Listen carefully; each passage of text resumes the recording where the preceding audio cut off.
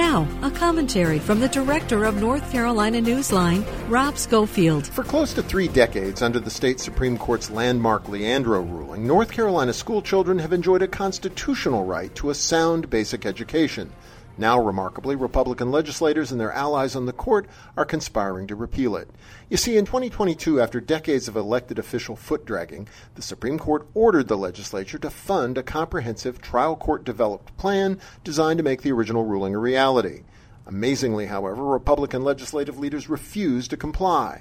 And now, having packed the court with several allies, including the son of the state Senate leader, they're asking the court to reverse itself and rule that it cannot order the legislature to spend funds. The bottom line, if this reversal takes place, it will usher in a dark new era, one in which the state's lowest in the nation school funding system will be further etched in stone, and the right to a sound basic education won't be worth the paper it's written on.